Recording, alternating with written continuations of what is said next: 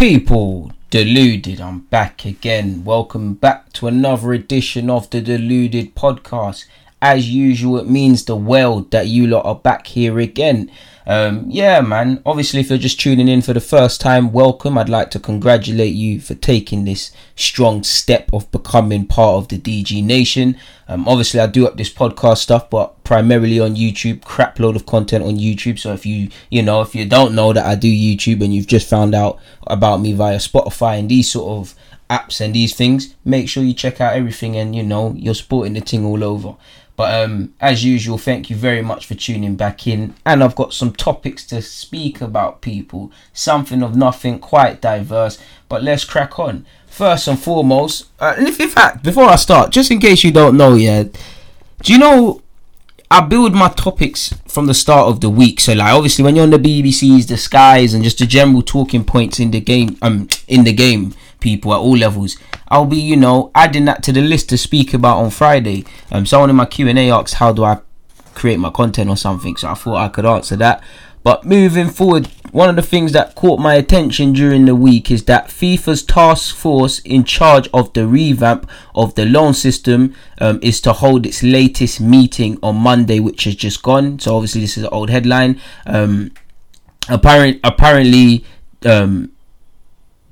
the Premier League wrote to all member clubs last week, offering them an opportunity to submit any concerns and requests with new rules coming into play next season. The existing laws on moves between Premier League sides remains unchanged for now, but international loans are to be limited to 6 in and 6 out following a 2-year transitional period. 8 in 2021, 7 in 2022 season, and 6 from the 2022 season to 23 onwards. Loans for under 21 players who have spent 3 consecutive years at a club between 15 and 12 face no restrictions. Apologies, people, but there'll be a maximum of 3 loans between any 2 clubs.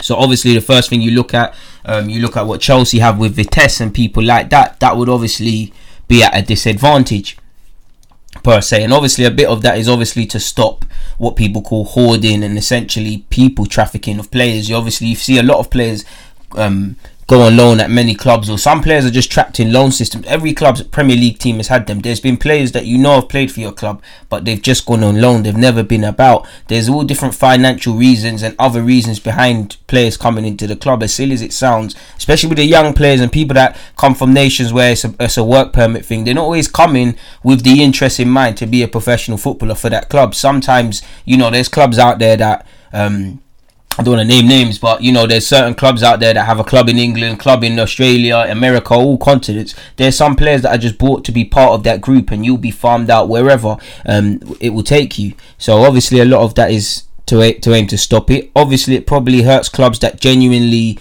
make use of the loan system and utilize it in a good manner, people, because we can't always look at it at under 21s level or from a Premier League looking to loan out players and whatnot. So I'm interested to see what these laws, how it affects everyone really. FIFA went on to say it's aiming to prevent player hoarding and ensure that loans have a valid sporting performance for youth development as opposed to commercial exploitation, which is basically what I've just said. And it said, this is from The Athletic, said this could be problematic for the likes of Chelsea, City, Watford, Brighton and Hove Albion and Wolverhampton Wanderers. Wolves obviously with agents coming in. Chelsea and City have a lot of players everywhere. Watford, it's the owners of that club have a couple of teams and they utilise that very well. So it is what it is. A number of sides, however, including Liverpool, want the under 21 exemption raised by 2 years to cover homegrown players who develop later and need to get first team experience. And that's an interesting one because obviously homegrown, it doesn't necessarily always mean English nationals. Liverpool have a couple of players that they utilise at 23's level, potentially not going to have a future, but if they raise the age by a couple of years, you see how gaps could be pulled in the side. And I think Liverpool's one is interesting and they've got a fair point. So I'm interested to see what happens in that regards, folks. But moving away from that, I saw an article that said West Ham staying in the Premier League is an absolute necessity after posing financial losses of 27.26 million. Despite spending more than 130 million on transfers and 214.4 on such in the last 4 years, people, they are only above the Premier League drop zone on goal difference at the time of making this, and obviously they lost to Liverpool yesterday, so it hasn't got much better. The accounts for the year to 31st of May of last year showed the backing the club gave to former manager Pellegrini. He was obviously sacked in December and replaced by David Moyes. Retention of our status in the 2019-20 season is an absolute necessity for the future well-being of the club, West Ham said. The club say there will be serious financial consequences should they be relegated into the Championship. Ironically, these statements, along with an expansive note from joint owner David Sullivan, were written in October when the club was pushing for a place in the top 4. And obviously now, again, people, I felt like them comments were said yesterday or today, people. But you see how crazy it is. Obviously, financial rules, however, mean that they cannot be changed despite West Ham's sharp downturn in fortunes. The club's turnover rose 8.75%, wages rose 28%, after a spending spree that saw the Hammers sign Lucas Fabianski, Jack Wilshere, Issa Diop, Yarmolenko and Felipe Anderson, among others. Since the end of last season, West Ham smashed their club record, as you know, on Sebastian Haller in a deal that could cost them 45 million. He was obviously doing his thing in the Bundesliga, but at the time of writing this, in 22 games, he's only found the back of the net 6 times. So it could show West Ham's mismanagement at all levels and just downright misspending, people. So we'll have to see. Interestingly, they paid just over 3 million to rent the London Stadium. Apparently that figure could be halved if they're relegated. Apparently West Ham are paying the price for disastrous recruitment of Pellegrini and his ally Mario Hulas, who have now left the club allegedly.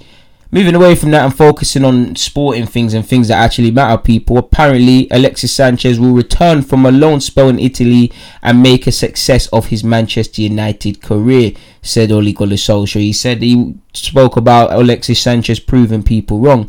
As you lot know, he left Manchester United in the summer. In 45 games, he only bagged 5 times after joining from Arsenal in 2018. He's obviously, at the time, and probably still is technically, Manchester United's highest earner on the book on around 400,000 a week. And obviously at 31, him and his agent have done the race. They've done the jug, people, because he's only played a handful of times at Inter Milan. He's not playing, but his financial future for right now is sorted. That United contract, whenever it's done, he's still riding that. You see what I'm saying? Not only have they messed up in terms of his age, but no one wants to take him. Like he's living, people, and Ollie's probably just saying that, Carl. What more can you say? It is what it is in that regards, people. And he's only bagged in 7 appearances for Inter Milan, 1 goal, and yeah, he's getting rubbed out. Moving away from that, and it was FA Cup weekend / FA Cup day for us on Monday, FA Cup Monday. Tranmere Rovers got smacked up against Manchester United 6-0 on one horrible pitch. Obviously, I was doing Bowen watch. I can't say his name, but that lad at Wolves, that lad that plays for Hull. Chelsea obviously won 2-1 in that game. West Brom claimed a 1-0 victory over West Ham on last Saturday. And obviously West Ham, we'll speak about the Prem, but West Ham lost to Liverpool and they've lost the FA Cup. It's not been decent. Purely staying with the theme of the FA Cup, and Manchester City won 4-0 against Fulham. And Tim Ream, I watched that game, getting red cards very early on. He kind of put them up against it. Obviously, Shrewsbury Town, wonderful for them, they get to travel to Anfield, people, and that's what the FA Cup's about. Good day out for their fans, their people, them. Obviously, they take a little share of the gate receipts. It would have been better if they went to Anfield and then had a replay of sorts, but is what it is, man. And it's a night, it's a day out for these professional footballers, man. Because no disrespect to them, Shrewsbury Town, man, that'll probably be the biggest stadium, the biggest game they play of their lives. And that might sound silly to people, but that's a highlight. That's something to tell the grandkids. And for those that might laugh and scoff at this, I have to say fair play to you for laughing. But what have you done with your life? This is what the FA Cup's about, man. And I do hear what people say in regards to getting rid of replays, people. I get what managers say, but from a football point of view, I think it keeps, I know at all levels, from grassroots to Prem, listen, the honest football fan is being milked, and we're just moving away from what football is about, the working class man or individual. But it's days like this that kind of give, these players something, the fans something, Disney Channel sort of stuff. So it is what it is in that regards, people. I don't think I have it here, but I'm sure Spurs and Southampton drew, and they're obviously playing. They drew 1-1, and they'll face each other on Wednesday at Spurs' ground, which is annoying because now the trains are going to get messed up, and rush hour for me, living in North London, just got 10 times harder. So thank you, Spurs and Southampton, for not deciding that game sooner. So shout out to you guys. Arsenal obviously claimed a 2-1 victory, people. Now again, go on my YouTube, I've spoken about this, it's been all gone. In short, you see what the young G's are on. Martinelli assist, Saka goal, Joe Willock bossing it through the middle, Guendouzi bossing it in the middle. Do you see what I'm saying? Bournemouth were appalling in that game in the first half. They gave themselves too much to do. But yeah, man, Mustafi, obviously his injury looks a bit more positive now, but he's moving like a real centre-half against. Bournemouth played into our hands. They really flattered us too much in that first half, people. Obviously, I saw a bit more game management to try and see out the 2-0 win. Obviously, we conceded and whatnot, so it shows there's a lot to go. But so far, so good, and we now have a trip to Portsmouth to await us, people, I believe. Forgive me if I'm wrong. Coventry and Birmingham drew 0-0. So I'm actually not sure if that's been the replay already or if they've got to do their thing. But there's that. Sheffield United beat Millwall 2-0. Reading and Cardiff drew 1-1. Norwich defeated Burnley 2-1. Buendia was doing alright in that game. Portsmouth beat Barnsley. What's going on with my speech? Portsmouth won 4-2 against Barnsley, people. So they've shown they can score goals. We need to be careful. Derby and Northampton Town drew 0-0. Sheffield Wednesday and QPR, it was a 2-1 to Sheffield Wednesday. Brentford lost 1-0 like you saw to Leicester, and it was just a golfing class really in that game. Newcastle and Oxford United drew 0-0. I'm sure you lot all watched the Cat Yarabel Cup, and we've now seen that it's Aston Villa versus Man City at Wembley in the first outing at Wembley. Obviously, we'd love our underdog to win. You probably expect Manchester City to win that game by quite a lot. Obviously, United won the game technically 1-0. Their goal scorer Matic, forgive me if I'm wrong, got sent off. Was it a red card? I'm not going to get into it, but football's moving a bit mad. I think it is, and I think it's soft at the same time. Martial had a stinker, and he really needs to fix up and buck up his ideas. We'll get on to that. Villa did a drill against Leicester, boy. They did a drill. Grealish is turning up. It'd be a shame if he doesn't get into the England side. They're pulling it together. Obviously, they're fighting relegation, but a day out at Wembley, you can't fault that, man. They deserve it, really and truly. Shout out to United's Fred as well, because he's not amazing, but he's been one of the only players with some consistency. And obviously, from a rival fan, he was easy to poke fun at. Brazilian, but his name's Fred. 52 million, and he ain't shown nothing. And I don't think there's much to him, but I think he's been consistent in what he's been doing, people. So yeah, obviously there's nothing to speak about in relation to the Premier League because that's been and gone, at least in terms of the results. But focusing on the upcoming week. Leicester welcome Chelsea at their place. Come on, Leicester, do a job against Chelsea. That's in the 12:30 kickoff. Now, for me, that's a good game. The way it is, you know, that's a top four clash. You probably lean towards Leicester a bit more. Chelsea need to start winning, not away from Lampard and the question marks. He's got the players. If they don't get top four this season, then that might have not necessarily. It might have been the objective, not a reality at the start in August. But if they don't get it, they fumbled it. Chelsea would have to blame themselves because they were running away with that position. So they're going to need to get 3 points. It's essentially a 6-pointer between them two sides. I'm not going to sit here and say I'm going to watch it, but Crystal Palace versus Sheffield United, I'm keen to see the highlights of that game. Sheffield United travel away to Palace. That should be a juicy game. Bournemouth and Villa, relegation 6-pointer through similar circumstances but different to previously mentioned Leicester and Chelsea game. Villa, they are at Wembley, that's all good, but if you get relegated, it really counts for nothing. Can they technically be in the Europa League and in the Championship, people? I'm sure we've been down that road before as football fans, but I don't know.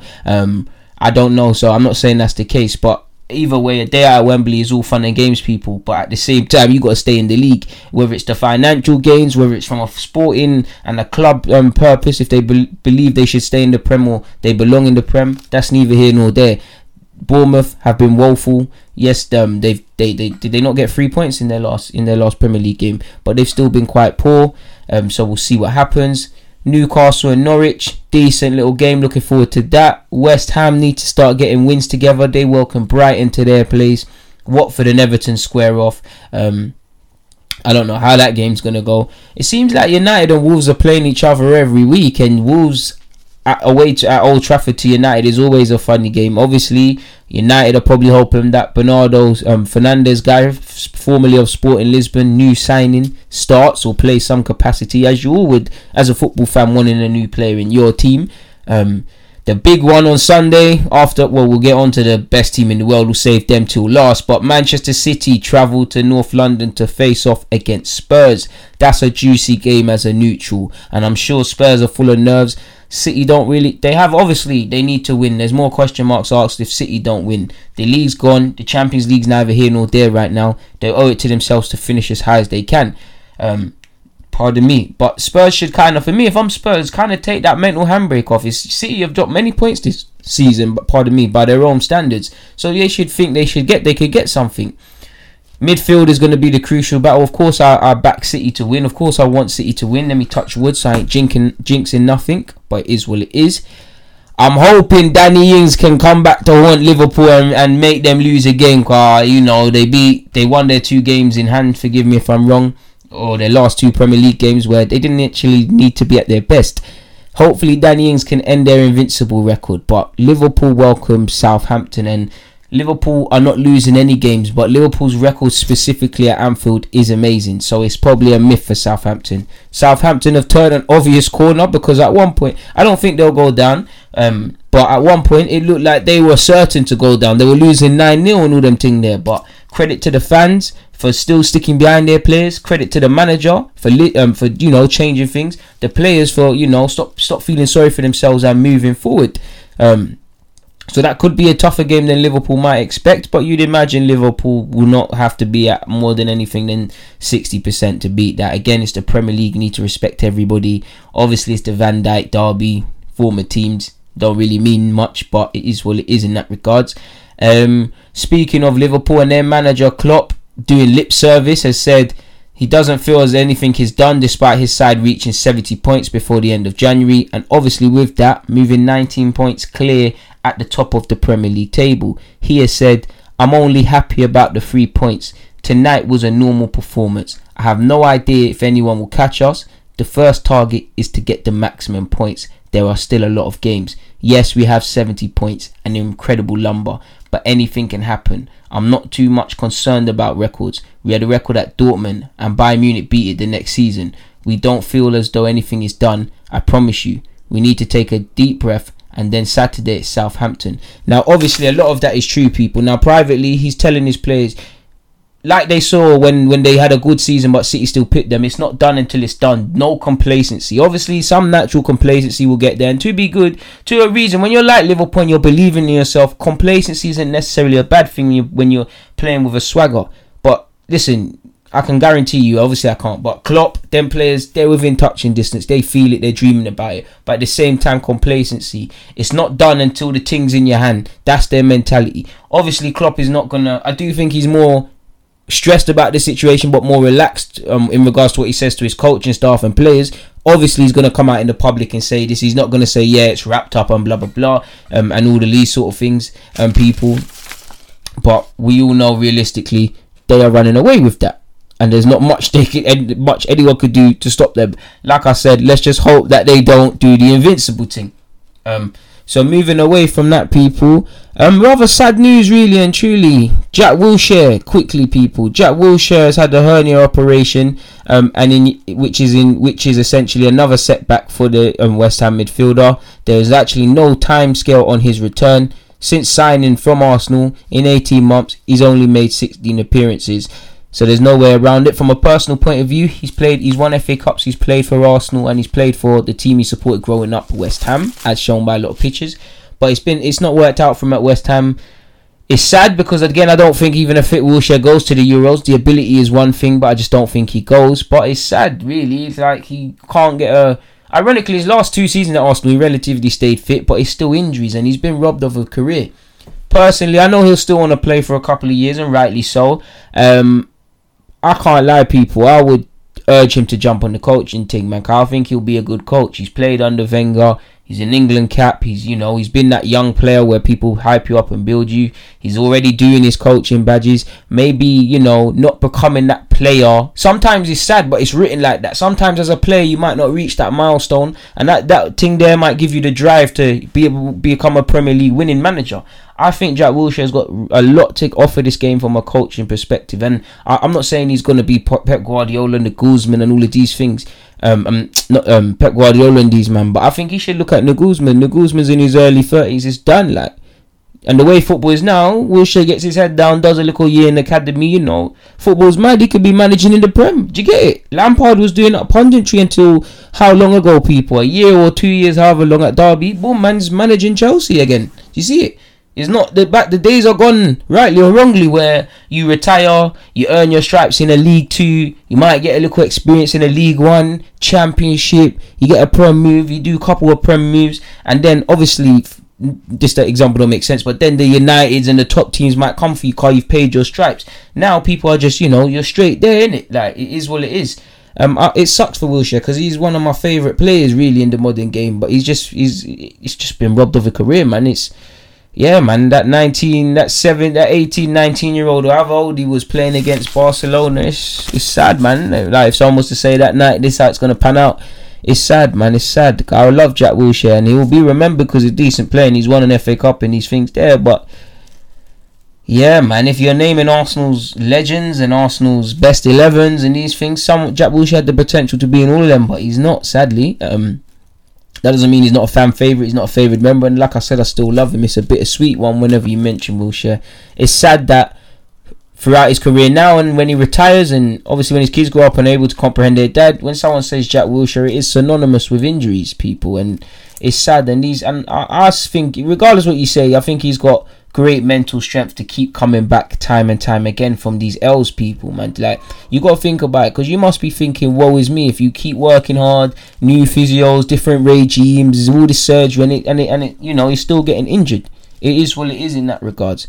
But moving away from that, Anthony Martial, I think he's got a lot of potential and he's a decent player. He's actually done well this season, as he got 12 goals in all competitions. He's hit 8 in the league. Sadly, since the turn of the year, ironically, with Rashford not being there, like a lot of United fans would probably mention, he's only found the back of the net once, and he's at that age now. He's been at United for a while. He needs to come up a level, because when I think of Martial and his potential, he is someone that should be in the French side and someone that's a talisman of United. The ability is there, but ability is just ability. You could argue there's Premier League players, I'm not going to name them, that he's got more ability in, but the key word is application. He is very hot and cold.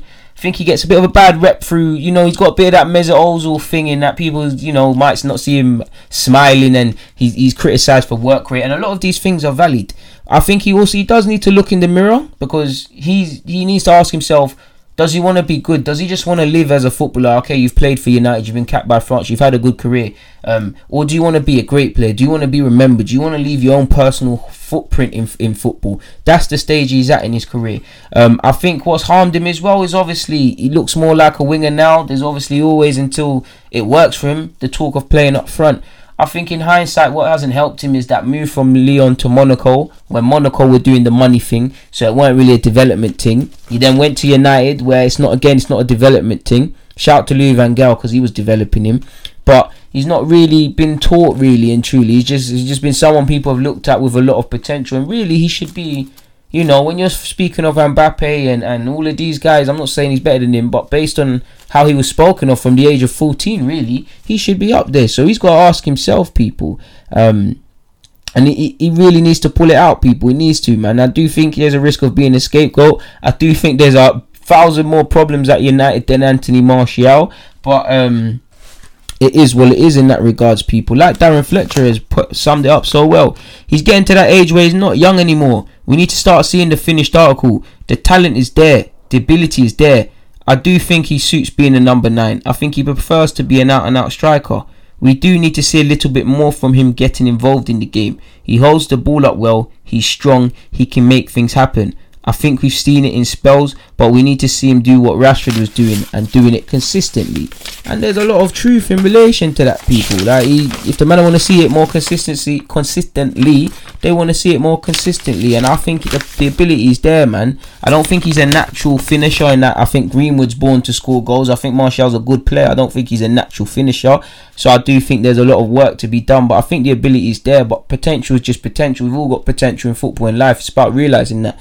And I think with today's day and age, this word potential is thrown around and allows people too much leeway and puts places sometimes unrealistic expectations on players. Because obviously Martial should be better, but sometimes this is how the cookie crumbles. Martial might have just, this is his level sort of thing, but because of people gassing the thing and Ballon d'Or and all of these things, they expect much better. And again, I'm not saying you lot sensible to get at where I'm going with that, but I like him as a footballer. I'd like him to improve.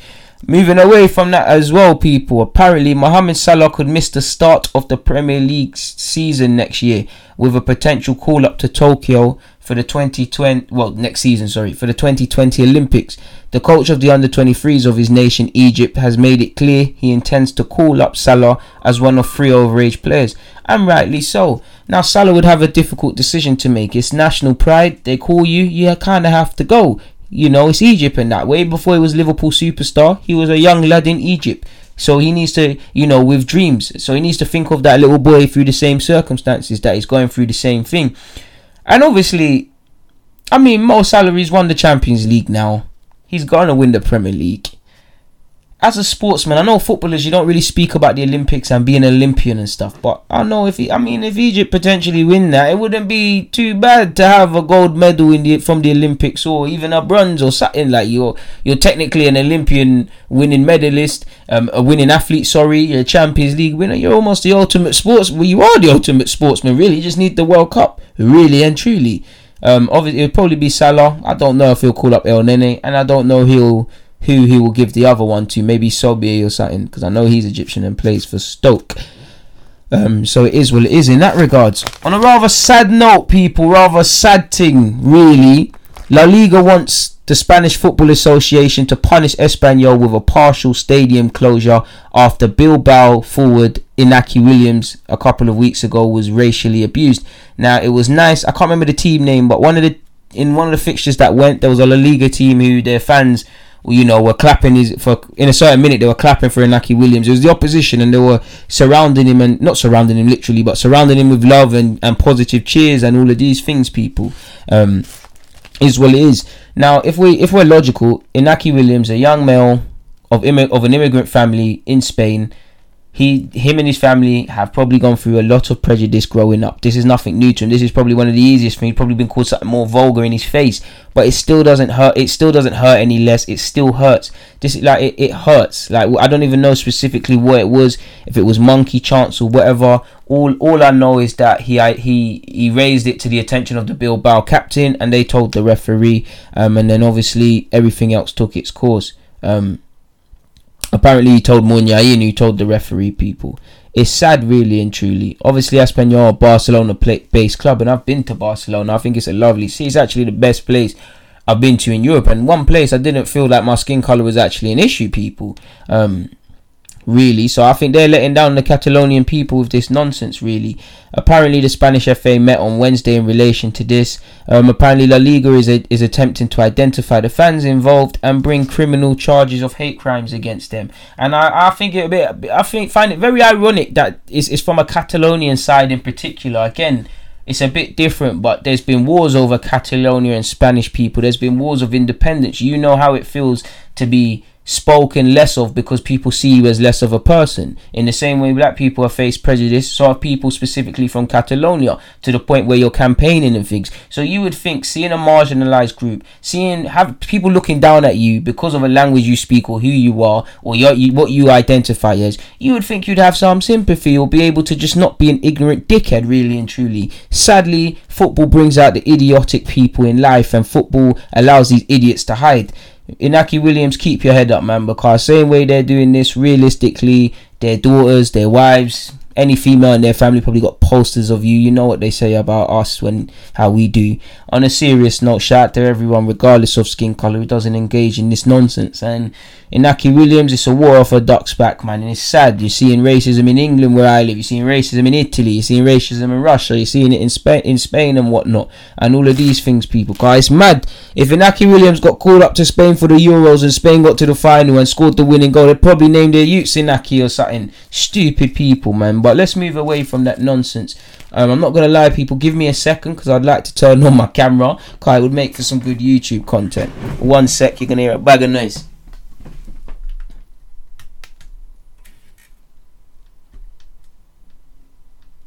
Come on. Yeah, apologies for that, people. Like I said, I was just turning on the camera. But moving away from speaking about Inaki Williams and these racist idiots, people, let's crack on to Arsenal now. Not going to bore you with the same old subject and same old topics, yeah? I'm going to present you an alternative sort of thing. Now, I'm in no way being pessimistic. I'm actually cool with the alleged signing of Cedric Suarez. You know, you're hearing that. I heard today that he can play. It didn't work out for him at Inter Milan, and obviously it seems penny pinching, but allegedly Arteta wanted someone who can play, you know, deputise and challenge Bellerin at right back. £5-6 million loan fee, and he could sign a 4-year deal. You get it? If that's what Arteta wants, that's what he wants. Allegedly, he can play at left back as well. So obviously, that gives him something. I got no problem with that. We needed a centre half. Nobody saw us signing Mari from Brazil, the Spanish international. Areas have been addressed. But to another way that people could say we spent 10 million on 2 players, which are technically loans, for 4 months. Could that be labelled utterly ridiculous as top 4 is gone? Apparently, I mean, people might think it's doubtful either player could help us win any cups, and are they likely to be here for the long term? So does it really make sense, really? I mean, that's a bit. I mean, I saw that someone tweeted that, and I thought I'd pose that to you lot, and I think that's a bit harsh because I mean, Marie, it's down to him if he wants to be, you know, first team player, regular squad option. His ability will decide that, but he's 26. That's a good 4 years. When he gets to 30, you know, you keep him for 2 years and that, and when he declines sort of thing. Cedric Suarez, again, for him, his agent's done a good number if he gets a 4-year deal. Because then, as a player, when you're in your 30s, you got to think about it logically. If you're a club and you sign a player in their 30s, within reason, unless it's effing Lionel Messi, are you going to give them a 5-year deal? Does it make sense? It's cool for the player, because he's got a 5-year deal, the bread's coming in, do you get it? It always takes hard, not always, because there's some older players that take care of their bodies better than youngers, but you know, it's harder to recover from injuries. There's not really resale value and things like that. He'll be tied down until he's 32, which is good work from him. I don't really mind. Of course, I wouldn't say none of them are necessarily inspiring signings. It's not like I'm here and going, oh, wow. But that's, you know, that's nothing to do. It is what it is in that regards, people. It is what it is. I don't care if a player's bought for 10 million or loan or whatever. I just want to see him competent. If he's a right back, can you offer us something in the attacking third? Can you defend properly when called upon? Marie, obviously, I want to see you do better than what we have. I want to see, you know, can you ball with the modern game? And here he can play a high line. Of course, ball playing, all of that's probably prevalent and something Arteta's kept an eye on. But for me as a fan, you're a defender. Can you defend? Can you hold a line? Can you track runners? Can you mark properly? Are you consistent? Do you get it? What's your mentality like? I don't care if a man's obviously. If we signed a Van Dijk in a mad world, obviously that would make me stand up and go mad thing or something, people. But I'm not saying Marie's same level regardless of price. Clearly he's not. But if a man can come here and do a job and he's plugged a gap and we're down to our bones already, if he doesn't do a job, then we sit here and criticise when needed. But right now I'm not cool. I'm happy with that because. Yeah, man, we've had stars at this club. Not in defence. It would be lovely to spend the same way we spent 70 million on Pepe. Go out there and bring in a top caliber centre half. But we've had big money signings, and it hasn't necessarily brought us all success. We've got a big money signing that right wing, and I love Pepe. So if man can just come here and you know, we need to plug gaps. Really, players have been dropping like flies all season. Touch wood, but in Arsenal's case, you know someone's going to get injured again. You know, something's going to happen to someone again. So you've got to be a bit logical in that, people. It could be seen as smart business, as, you know, we ain't got money to spend. It could be seen as, you know, they're working in a tight budget and getting the best out. We also can't rule out that maybe with the contracts and maybe with Cedric Suarez, whatever reason, we can't rule out that even before Arteta, the club wasn't sitting there with a whiteboard and saying, January, we're going on after Suarez. We're going after Marie. We've tried all these other guys. I'll give the club that leeway. On one hand, only time will tell. Obviously, if it's a success, it's smart business, it's this and that. If it's a failure, you know what would be said, people. Because if you look at the signings of David Luiz, if you look at Lichtsteiner, if you look at Denis Suarez, you almost get what you pay for in these sort of man, people, really and truly. Not Mustafi's been playing well, not to scapegoat him, but to be fair, we spent a lot of money on Mustafi and we didn't do our thing with him. I think the problem with Arsenal is that we haven't respected defending or seen defending as important to doing these fancy passes just throughout the number of years, people. For the last decade or so, really and truly, we've had great technical players. We had a decent back five. We've probably, in the last couple of years, as rubbish as the squad's been, in terms of the squad's been better, but we ain't got top four. I've seen us get top four with worse, people. We're struggling, but let's be honest, they're better attacking options and whatnot, and probably better defensive options all over the side. But it's still a calamity. We need to respect defending, and that only changes with giving Leno a competent back four in front of him and addressing the spine of the side properly. Only time will tell, really and truly. In relation to Marie, though, before we get on to him, people, like I said, they're clear stop gaps, but it could be smart business on what we paid for. They're both kind of relatively experienced. Marie's won titles in South America. Obviously Suarez, I don't know about any other things in his career, but he was part of the Euro side of Portugal who claimed the trophy as well. So who knows? I mean, he did go to Inter Milan and it didn't work out. So you have to wonder why it didn't work out for him there. But moving away from that, Maria said, "I'm a very professional player. I like working hard every day to achieve objectives. One thing I can control is working hard on a daily basis to help my teammates win matches and repay the faith that Arsenal and Mikel have shown by signing me to play here." And that's all you want to hear. He realises he's got a good chance. Go out there and make the most of it, really and truly, and go out there and have a decent career. He's also said, and the bit I liked even more than that, he said, "Mikel's transmitted a lot of confidence in me," and that's good for me, car. I don't know how much conversations they've had, or to the degree they've had it, or to the degree their previous relationship, if they cross paths at City through both being previous employers. But just for me as a fan, Marie's been here 2 seconds. If he's already installed confidence, and I hear that with existing players, that's what I like to see, people. Because if he wants to work hard and repay the faith, and he knows his manager believes in him, and he's giving him a belief already, people, we should be alright. Again, the only thing that will separate us from being alright is if we actually show we can win football matches, and he's actually a good player. That's how fickle it is. But he said he's transmitted a lot of confidence in me. He's a great coach. He's changing things at a big club. It's really important to have that personality to be able to take decisions at a big club during such a tricky time. I think that speaks volumes about Mikel. Now, probably a lot of that is probably, rubbing him up the right way and things like that. It is what it is. I saw a thing as well, people. Apparently, in relation, what kind of tipped the balance for us getting Cedric is, obviously, I'll just read it out to you, people. "Cedric will provide direct competition to Bellerin, but the fact he is also able to fill in at left back makes him an attractive opposition. Arsenal have been looking at Kurzawa, but Cedric has already proven himself in the league, and his wage demands are understood to be less." So these things writing it for itself. And also, you hear Arteta vetoed the signing of Kurzawa. You're hearing Chelsea have bidded for Dries Mertens, and it's an 11 p.m. transfer deadline. So if it's true, they got to get a move on. But apparently he was offered to Arsenal, probably was by his agents, and not just Arsenal, almost every team, as agents should. Apparently he was turned down, as we want younger players, and I don't mind Mertens, but you don't want to keep getting man that can be good for a year or two. It's alright to have a couple of stopgap signings, but we're bringing, potentially, you can't have too many. And arguably the most important players in our side, or players that, away from the young ones like Aubameyang, you look at Laka, potentially, just say David Luiz and Socrates, because they're playing all the time, they're getting on a bit. So I'm not saying when a man turns a certain age you need to get rid of them. I'm talking about foresight and consistent planning. You don't want to it's good for them, because if they get stuck on good wages, you don't want to be stuck with players that are past it and tough to move on, and you've got to let them ride out their deals, people. So it is what it is in that regards. Torreira has spoken as well, people, in relation to Arteta. He said he wants us to be bold, to take risks. He wants us to be in continuous movement throughout the match. He wants us to try look for those passing lines at any time during the match, and that's what we need to hear, people. That is what we need to hear. Couple more Arsenal things, and apparently our plans for our training camp in Dubai could be jeopardized by spreads of the deadliest coronavirus, which you've been hearing, people. I'm sure that come out of China, but we don't want to take no risk, with the club monitoring the situation amid rising concerns in the UAE.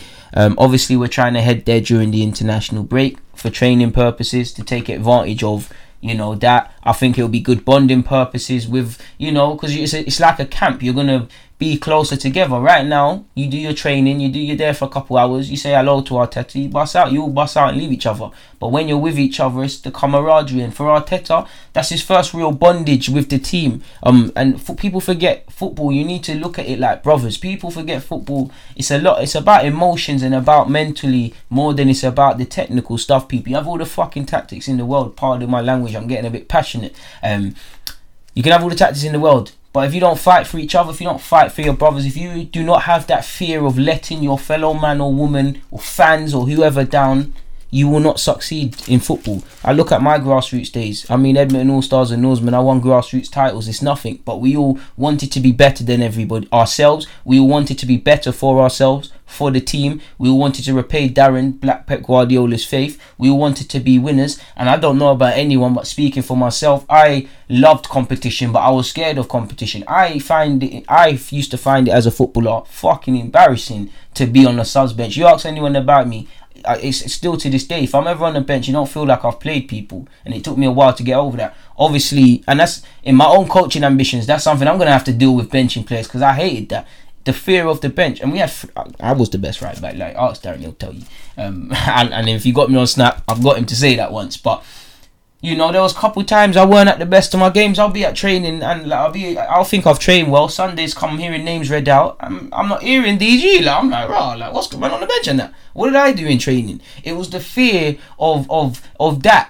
That was driving me. I wanted to start. I played right back and left back, but there was six man basically. There was two players that me and Romario could play on either side, but two fighting for right back, two fighting for left back. Do you get what I'm saying, people? And it was that fear. Need to get that brotherly love, people, because you're with each other. It's a close-knit bunch. You're going to be bonding with the fans out there, and that all helps, because Arteta's already got them bonded and on the same wavelength and things like that. But we need to see what it's on, because you look at Marie. He said, when you build a good group and have a coaching philosophy like Mikel's, I think he can completely change Arsenal and the current dynamic around the team. I think as a coach, he has everything it takes to achieve that. Plus, he has a very good side with top players. Now, obviously, a bit of that's lip service, but you get where he's going with that. In relation to Arsenal transfer news, the Daily Mail is saying Arsenal and Wolves are among the clubs weighing up a move for PSV's under-18 starlet Noni Madueke. Now, a lot of people talk like they know players. I don't claim to know every player, but if you watch my team consistently, you've seen me speak about this lad. I'm sure he's made his PSV debut. I'm sure he made, in the same year as well, he made his reserve team debut. I've watched him play for under-17s at England. I've watched him at Spurs before he turned down their scholarship, and he's a player. I think the best thing for him is to stay at PSV. Stay there, because as much as I want him at my club, you got Saka, you got Martinelli, you got all these other dons. PSV, they got the same logic, but you're more likely to get games. You grow. If you want to move back to the Premier League, it can happen for you. I will take him, but I think that's what he should do. He does, obviously, he's still raw, people. He's extremely raw. He's 17 years of age, but he can take a man on. He plays with his head up. He's very positive. He knows when to pass it and when to try to take a man on. Obviously, it's about fine tuning that, getting greater consistency, potentially bulking up a bit, but he is a very decent player. And the under-17s and under-18s, there's some serious players, man. Celtic's Dembele, I really like this year.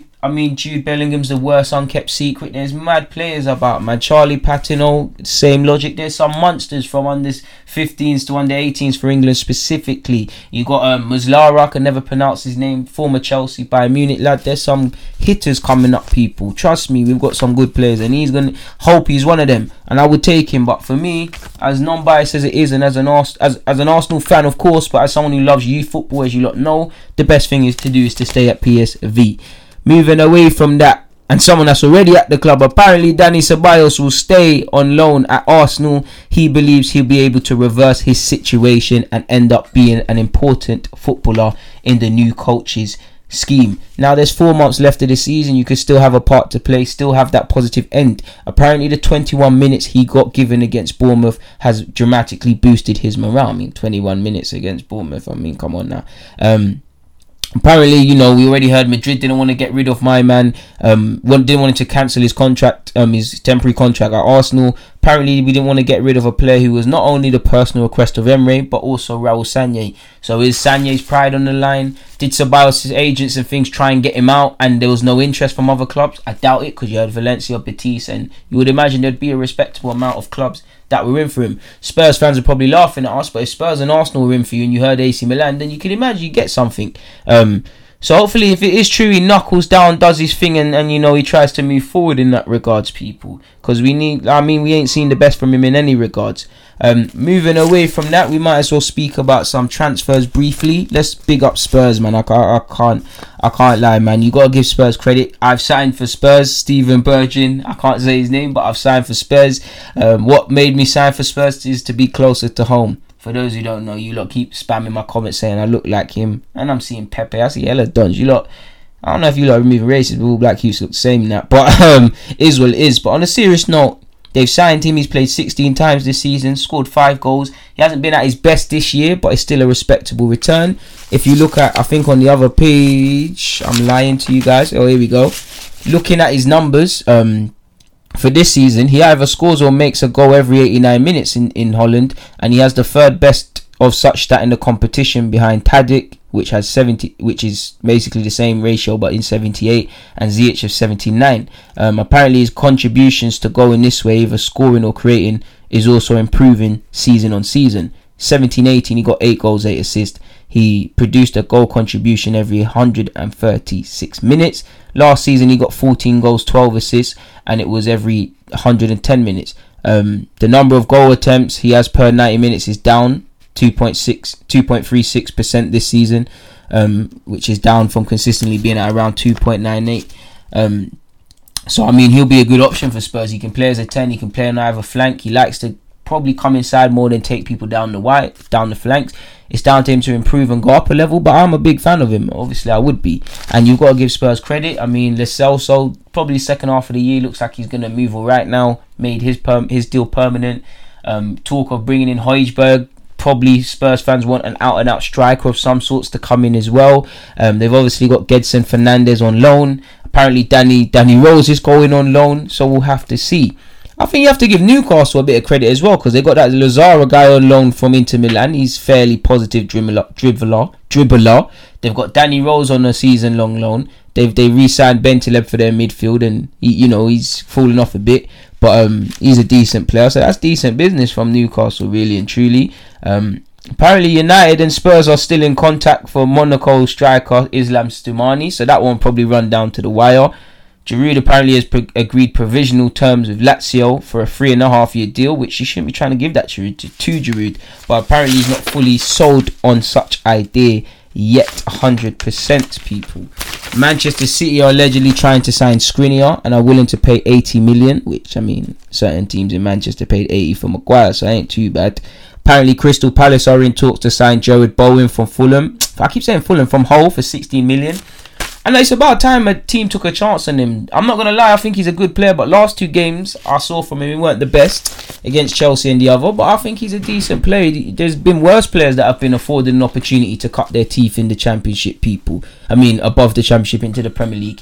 He can play as a striker, he can play on either flanks. Literally, he played on the right against Hull. He likes to drift into the 10. He could be a good, decent little player, man. He's worth a try. Obviously, Barcelona allegedly had an 80-odd million pound bid, 85 actually, turned down for Richarlison, which is a madness. Apparently Spurs are trying to extend Aurier's contract, which is quite crazy. A young defender I once had my eyes on, Jean Marceline, apparently is leaving Auxerre for Monaco for 10 million, so I'm gonna definitely be there. And they signed Tushimani from Bordeaux today as well, another midfielder I've got my eyes on. Like I said earlier, apparently Chelsea have opened talks with Napoli to sign Mertens. He's available for 6 million apparently. Apparently, Wolves and Roma are trying to go for Gareth Bale. That's clearly nonsense. Apparently, Barcelona are still trying to sign a striker before deadline day after the injury to Suarez. Although I have seen conflicting reports that that's not the case anymore. Apparently, Atletico Madrid have refused to offer PSG more than 15 million euros, which is in pounds 12.6 mil for Cavani. So they're probably just waiting until he becomes a free agent, but they probably face competition from David Beckham's new MLS football franchise, Inter Miami. Apologies, people, because they have made a bid for him, and they're probably going to need a marquee player if they're a new club. With that being said, you've seen Hertha Berlin have gone after Spurs target Piatek, the striker.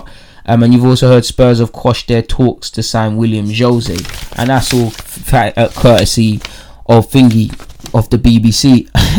I don't know if this is true, but 34-year-old Solomon Kalou has been linked with West Ham. I mean, this isn't 012. And I remember when he used to be linked with Arsenal all the time.